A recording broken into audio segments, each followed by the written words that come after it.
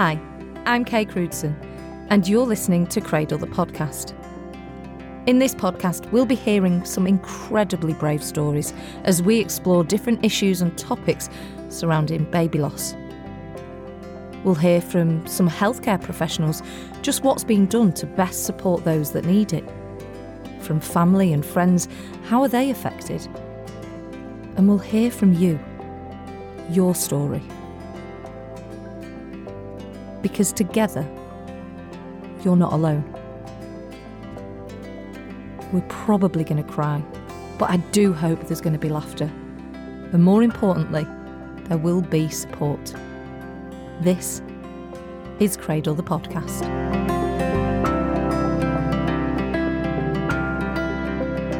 I hope I find you well. I have got a bit of a standard New Year cold, so apologies if I do dribble throughout this episode. I hope I find you in a good place. And just to remind you, as always, if you're not and you want to talk to someone, there's so many ways in which we can support you at Cradle. We do one-to-ones. We have our online support group, Cradle Connected. You can find out all the details on our website, cradlecharity.org.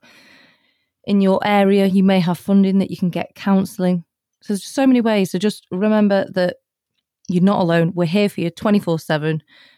Get us on the website or drop me an email. I'm always here for you to talk to.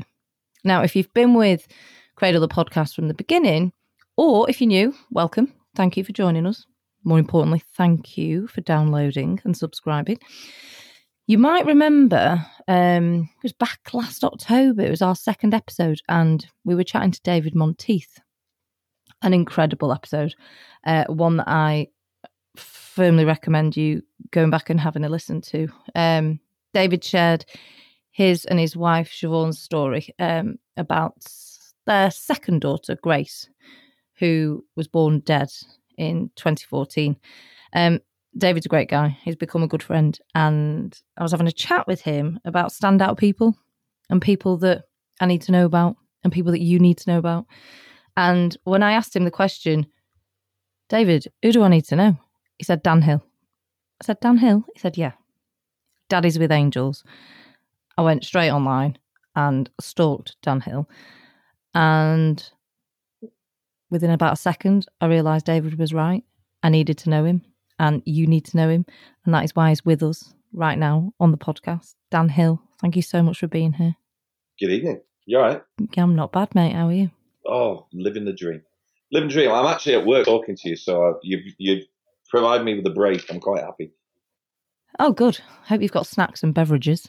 If it is a break. I'm on a diet. I've recently been diagnosed as diabetic, so everything's beige. Have you? Right. On a side note, Dan Hill, I don't know why I keep calling you a full Sunday name, by the way. As long as you don't say Daniel, we're all right. Daniel, what have I done wrong?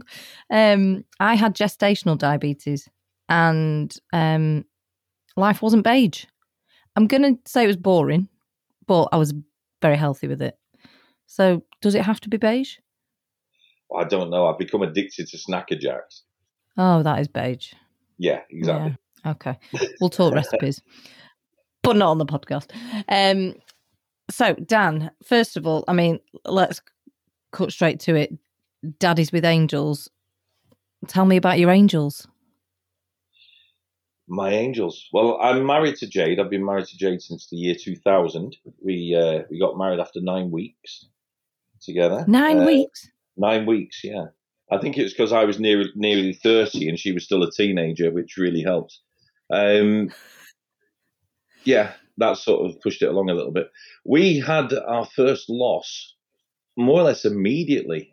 Just to let you know exactly where I come from. When I'm speaking to student midwives and student nurses and I've stood there at the plinth and I need to get their attention, I always start with, I'm the proud father of 17 children.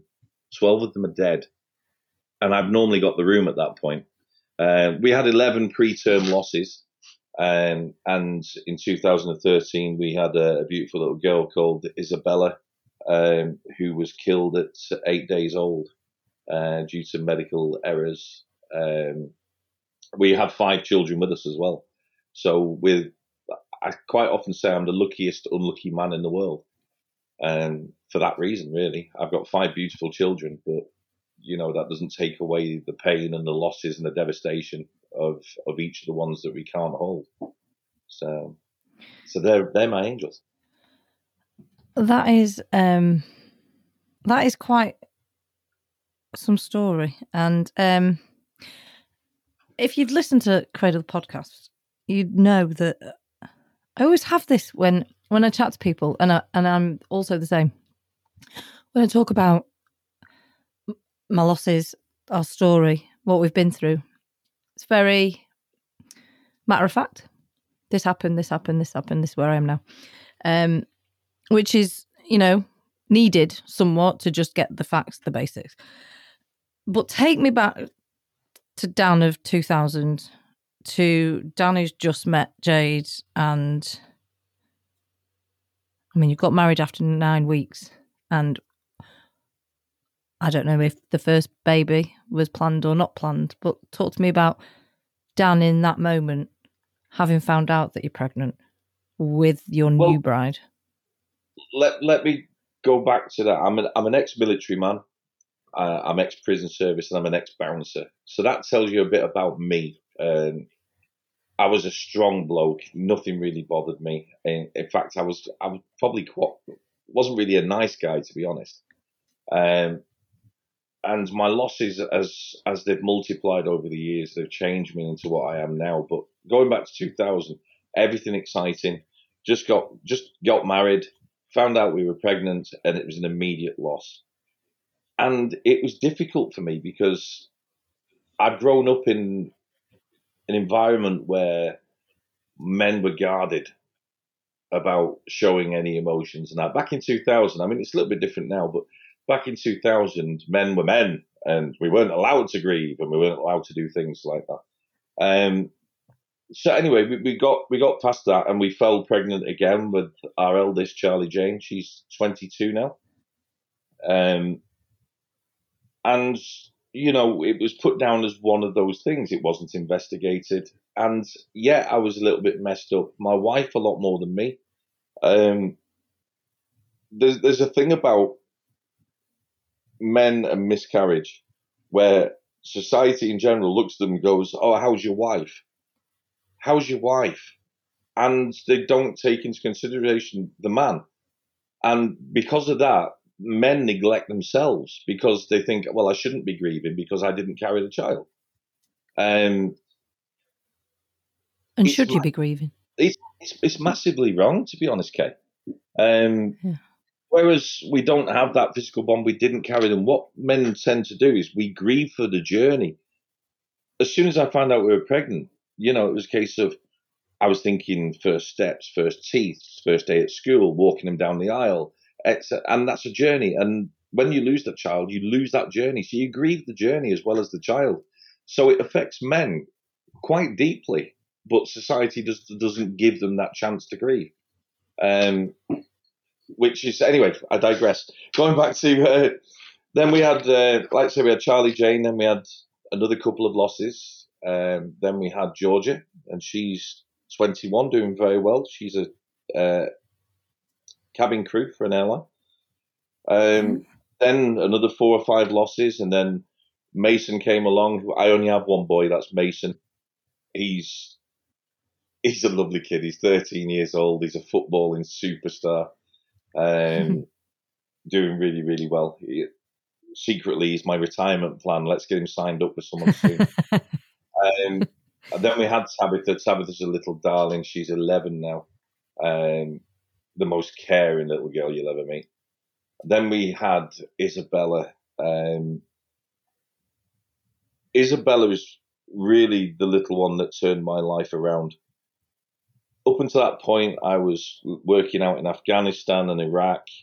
I wasn't, as I said, I wasn't a particularly nice bloke, to be fair.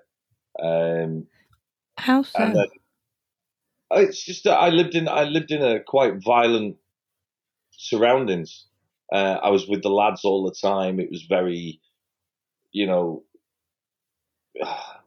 level of humour was low. The banter was cruel.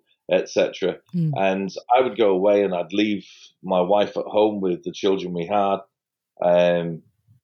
without really a second thought. And it was quite selfish of me because she was at home struggling while I was out there. And I was having a whale of a time. I loved my job and everything else, but when you're grieving, and I was still grieving at that point, and you're walking around and you're armed, and dark thoughts are going through your head and things like that, it's really not a good place to be. Again, I digress. Sorry, going back to Isabella. The loss of Isabella was cruel. Was really, really cruel, and I'll explain how it shaped what I do now. Isabella was born early at 26 weeks, extremely strong. She was doing really well. And then a doctor made a series of mistakes and didn't follow the local trust procedures. And the medication that was to make her stronger ended up killing her.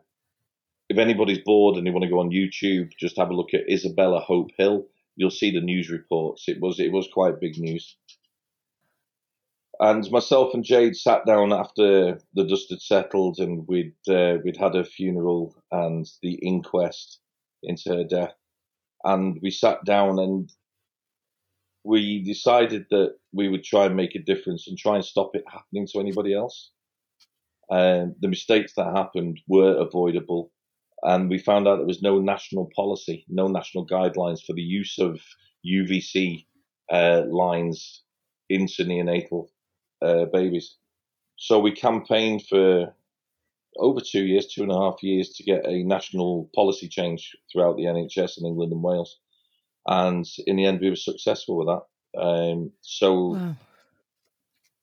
Wow. She would have been 10 this year. By the time she would have turned 21, she'd have saved 1,000 lives. There'd have been 1,000 children going home because of the fight that my daughter put up and the fight that me and Jade put up to get the policies changed.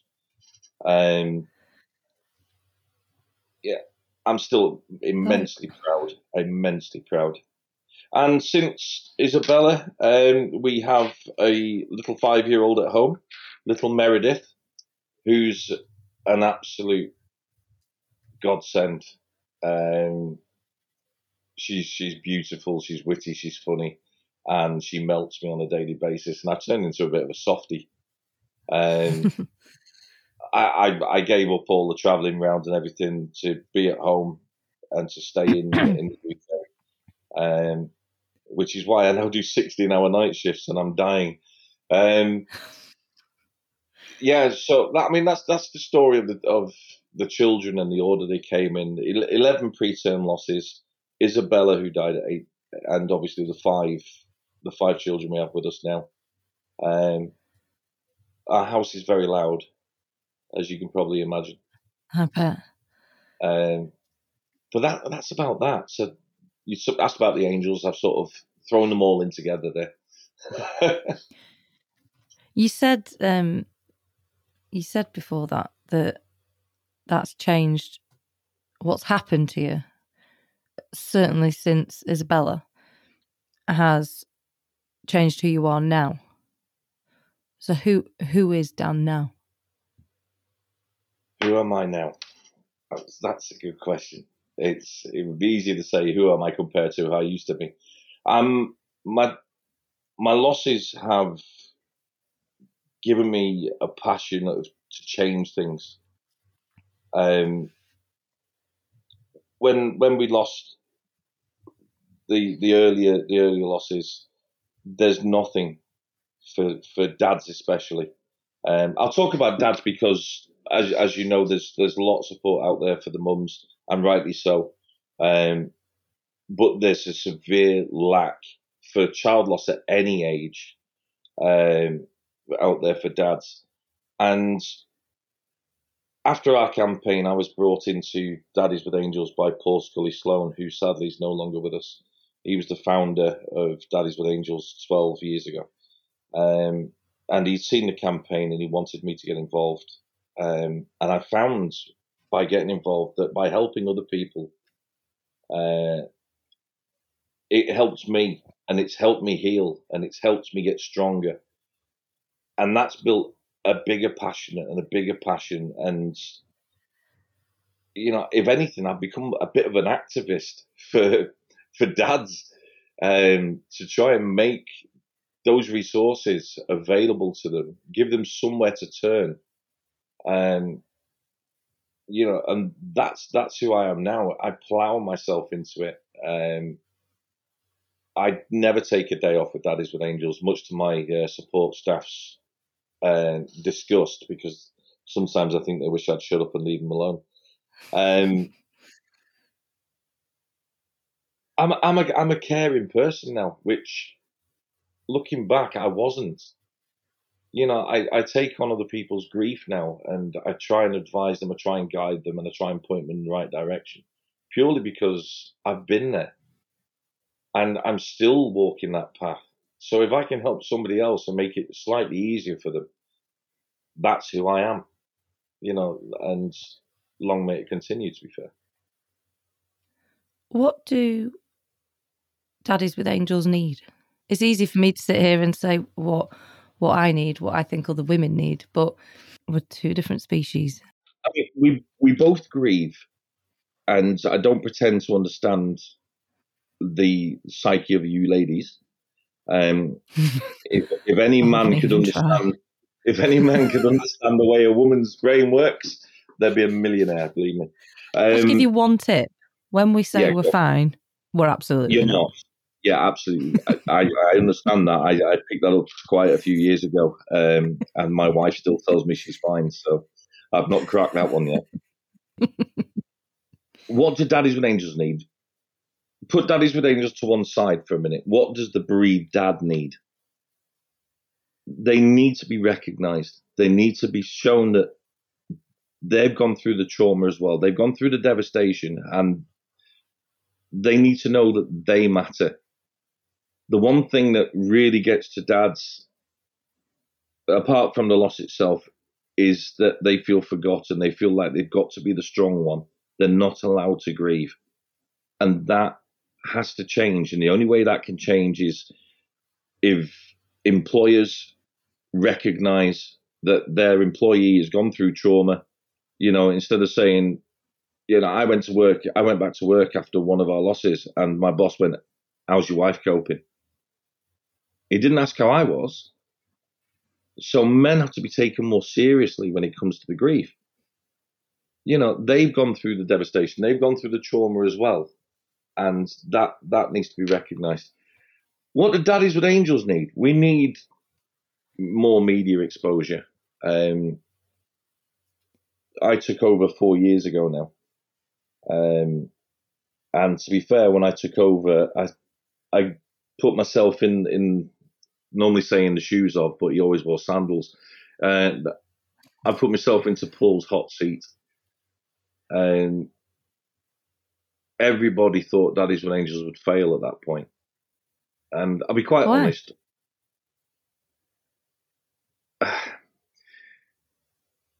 Have you ever met your hero?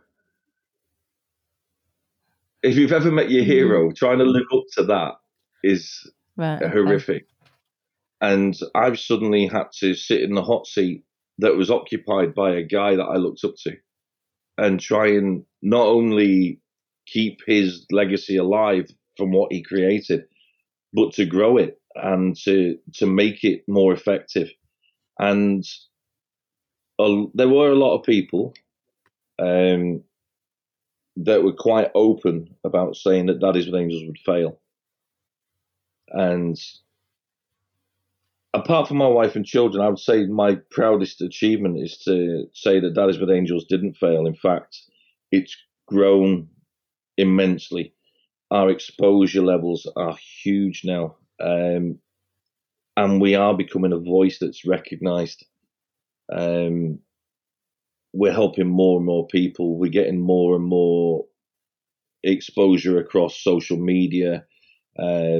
People in Parliament are ringing me and talking to me about different things, which would never have happened before. So I'm extremely proud about that. We just need to carry on getting the exposure out there so that we can help more dads. Daddies with Angels originally started as a families group, and then after about 3 years, Paul recognised that the dads needed a slightly different approach to support. So then the separate dads group was created. And now they're about 50-50. We've got about 2,000 dads involved, and we have about 2,000 families members on the families group as well. So it's sort of a 50-50 split, but we are recognised for helping dads because there's so little support out there for them. Why do you think that is, though? Like in 2023, why is there still? Can I be? I'll be really controversial here. Cool. The reason Daddies with Angels exist is because a national charity, one of the national charities, turned us away. When I had my losses, I approached a national charity and I was told dads aren't welcome.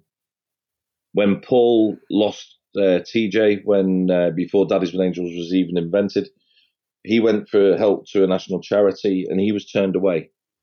And there's only one reason that I can think of for that. Either they don't have the expertise to deal with male grief, or there's no funding. And if there's no funding, people won't support anybody. And it's a horrible mercenary way of looking at it, that grief for men has zero funding. So people ignore it.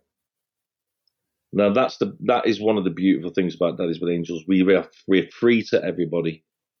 We quite often fund it ourselves. We have been very lucky this last year because the Mayor of Wigan took us on board.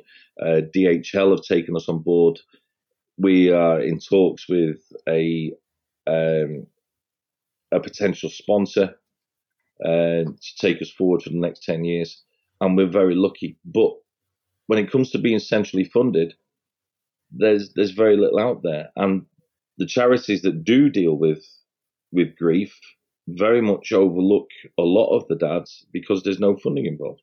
I don't know any statistics, like actual statistics about mental health. I do know a good friend of mine who is a trustee of Mental, men's mental health charity, and figures especially during and post-COVID about all different issues, but also including grief and baby loss grief. Numbers just went through the roof. And it blows my mind that it's still not as a more equal balance. The one thing the pandemic did was it forced people to spend more time with themselves. I know that sounds really stupid, but the worst place for a bereaved parent to be is alone in their own head. Awful. They need an outlet. They need an outlet. And what the pandemic did was take away the outlet for a lot of people. They spent more time thinking, then the depression started and the downward spiral starts. As we all know, it can happen. If you don't get any kind of intervention or you don't have an outlet, that spiral just keeps going. Now, figures are very difficult for the numbers of suicides due to baby loss or child loss in general. Obviously, Daddies with Angels is a child loss charity, not just a baby loss charity. So we do any age, any gestation, and any cause. So, I mean, when I spoke to the NHS and I was asking about suicide rates and that, they can't give an accurate figure because, especially with some of the males, the NHS don't even know that they've suffered from baby loss. So they see a suicide, but they don't link it to anything because there's nothing written down about it. It's the mental health now, and I know it's a trend. It's a trendy subject. Obviously, the royal family are now involved with mental health, and it's becoming more of a accepted conversation topic. What isn't an accepted conversation topic is the loss of a child. The accepted way of dealing with that is someone says, "Oh, I've lost a child." The accepted response is, "Oh, I'm sorry," and then they move on to another subject. Sorry is a cop out. Part of what they do in Daddies with Angels is we banned the word sorry for that reason. We're trying to get people to think about how they're talking to bereaved families. And just to say sorry and move on to another subject, that's not good enough. The one thing above all things, I don't want my children to be forgotten. It's a massively important thing to me, is that Isabella, she was there in my arms. She should never be forgotten. So I won't accept sorry and move on. I want people to talk about Isabella. I want people to talk about my other 11 angels. Not just, oh, you lost a child. Okay. Isabella matters to my family. And the ripples from her death and the changes she made, with the NHS policies and things like that, that's huge. She should never be forgotten. That's the main thing. People need to start talking about child loss. It is so common.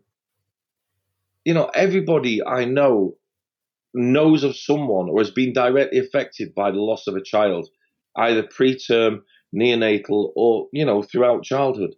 There's always been someone I know someone's had a miscarriage.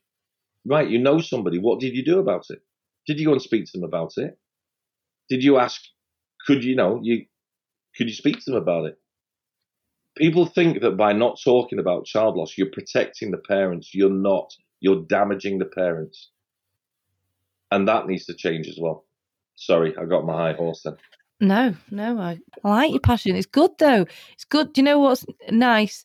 And I mean, it's ridiculous to say, but different is that it's a bloke that's passionate talking about baby loss. That in itself is silly, isn't it? Because do you know what? I know more should be. I personally know of.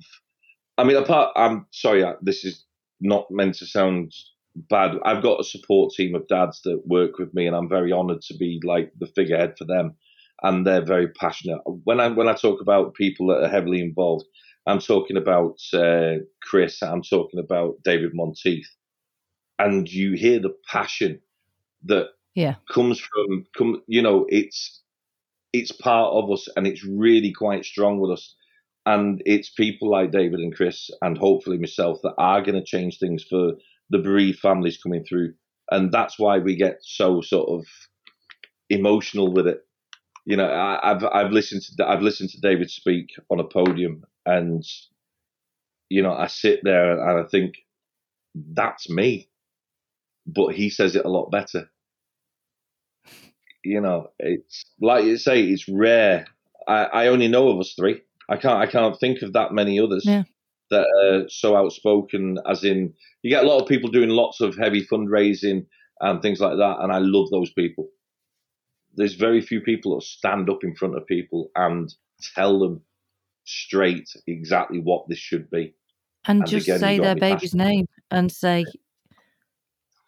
say their name. She's my daughter. That comes up on, all the time. When we're sharing pictures within our support groups and things like that, shout the names, scream the names. They did exist. They do matter. And general society that avoids talking about them, they're hurting us, and that's got to change. So, yeah. Why do you think talking about those children that aren't with us anymore, why do you think that makes people feel so uncomfortable? Because it scares them to death. And that is the straight answer. We, as angel parents, and the majority of the people listening to this podcast right now, will be, part of that terrible group that we are. It's, yeah, you got me. But things like that matter. Who was Isabella? Like, who did she look like? She will have looked like probably 1, 2, 3, all of your children. They all have similar, but why? What? It blows my mind that. Thank God they all take after their mother in the looks department. That's all I'll say on that. The reason people don't talk about it is because it's the scariest subject on the planet. There isn't a parent out there, a good parent, out there that hasn't been through what we've been through, right? Could look at their children and go, how would I cope if my child died? So the natural response of the brain is to, let's not think about it, let's not talk about it, it might not happen. It's common. The amount of losses, preterm losses, is immense. It's getting better, but it's absolutely immense. But people don't talk about it. One of my friends on the group, his lad passed away in a car accident. People avoid talking to him about him. Now, this lad was the apple of his eye. He wants to talk about him, but people won't because they're scared. They're scared of upsetting themselves. They're scared of saying the wrong thing, and they're scared of upsetting the parents. And that's down to poor education. We need to educate society to say it's okay to speak about them. So, long-winded answer for you, but that's why people don't talk about it. And quite a lot, a common theme that arises with one-to-ones and people that I've had on the podcast has been breakdown of friendships and the grief caused because of that breakdown of relationship post death of a baby. So I don't know if you've experienced it. I personally did, where one of my best friends that was it, just couldn't be there. More Jade than myself, to be honest. One of Jade's. Now that's an interesting point. Is that because she's female? Are men? This is where we differ, maybe. Are men in grief? Or you tell me. Are you more likely to... Like when my mate didn't step forward, our relationship broke down. David explains it much better than I did, episode 2. But our relationship broke down. She couldn't cope with my grief for someone that she'd never met, let alone me. But I had met my baby, just not in this life. And that relationship broke down. I, as a female woman, should I have had the balls to say, oi, do you know what I mean? Where are you? I need you. Step up. It's a man more likely to say that. Yeah, well, I'll address that bit first. I think in this case, I can only talk from my own personal experience, is that I am a lot more outgoing than Jade is. And Jade suffered especially when we lost Isabella, because we physically had her here. We were told she was coming home. We were told that we had a beautiful girl and she was coming home with us. And then somebody else's mistakes took her away. The PTSD involved in that meant that Jade didn't leave the house very much, and she became quite withdrawn, and she's still ill to this day. I get angry by it because her best friend literally crossed the road to avoid her when we were walking down the street. And that's horrific. Not only is it bad because Jade didn't have the outlet and she didn't have that friendship, that someone to cry on the shoulder with and someone who would talk about things like that. It was callous. It was cowardice that forced people are scared, and that's what I said in the previous question. People are scared of us because we live their nightmares, and it's horrific. Is it a sex thing? It's a tough one because I presume it's very much down to individuals. Now, I spent a lot of time abroad. I didn't have a wide circle of friends. And again, as I said, I was one of those strong characters. I was a rugby playing military man, and I must look as if I'm carrying on and things like that. And so it was much easier for me to put a brave face onto things and pretend that I was okay, and I wasn't.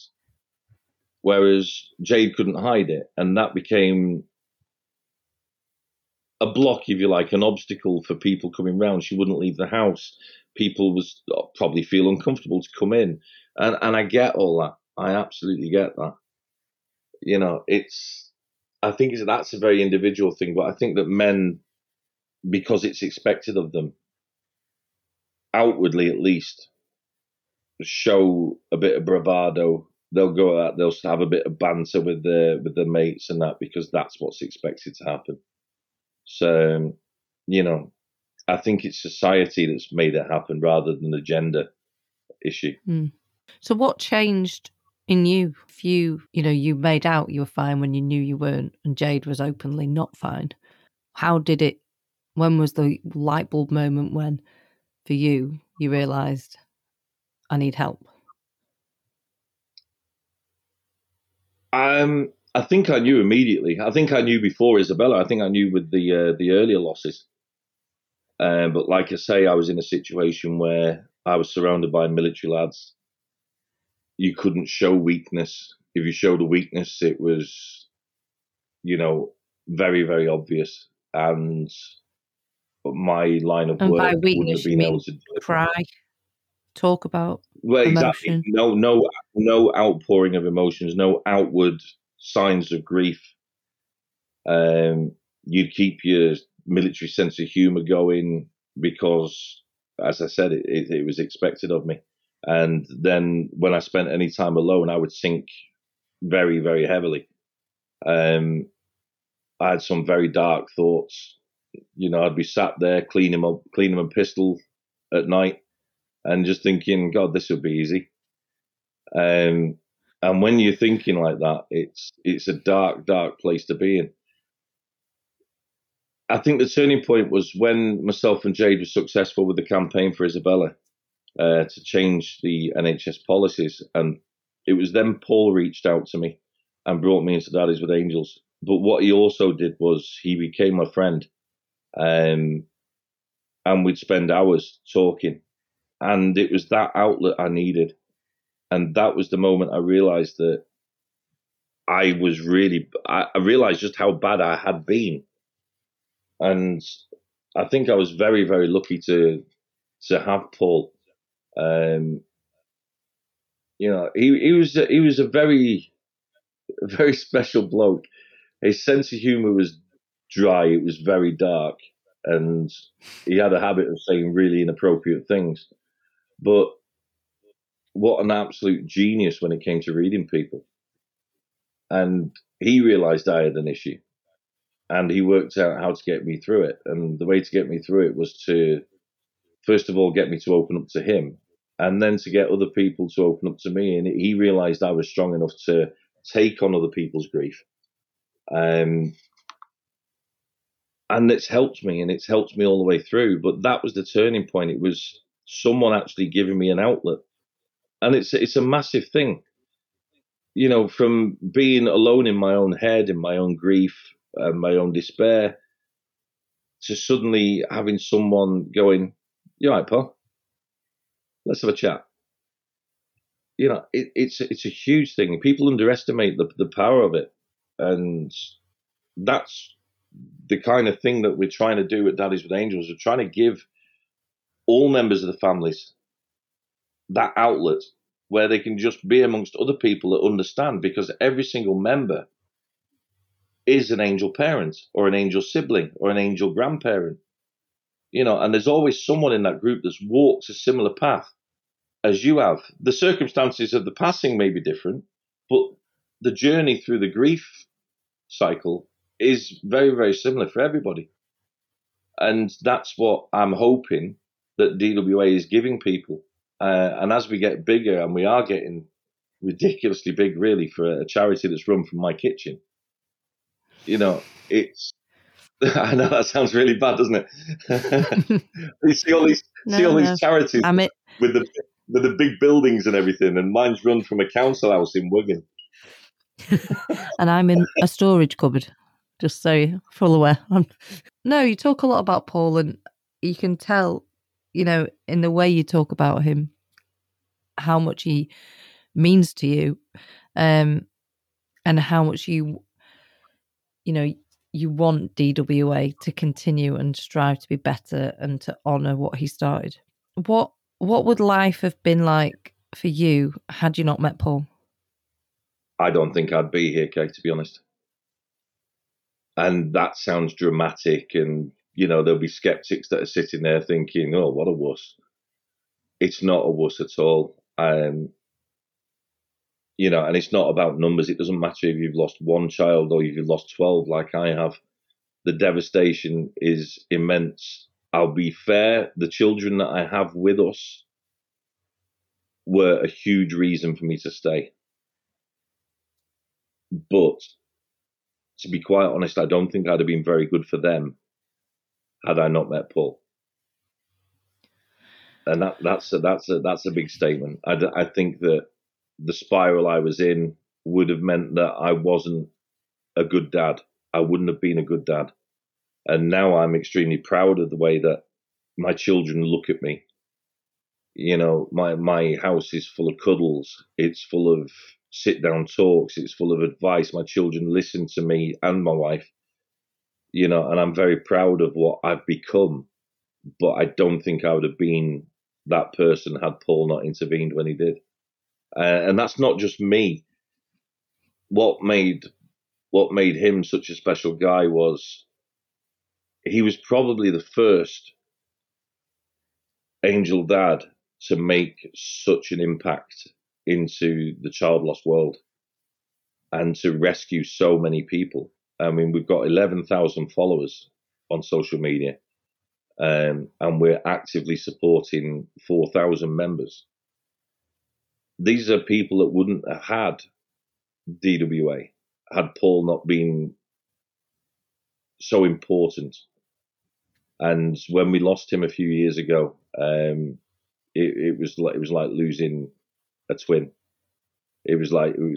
That's how heavily his death weighed, not just on me, but all the support team, and a lot of the members were very vocal in their grief when Paul passed, and he's still missed to this day. Awkward silence. I'm a massive fan of a silence.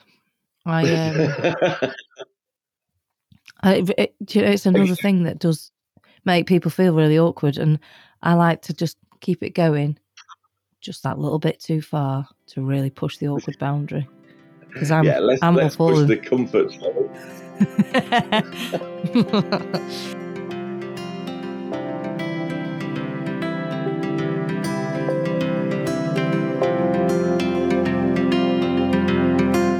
Well, my friend, I hope you understand when I say I'm putting a pause on this conversation with Dan Hill for now.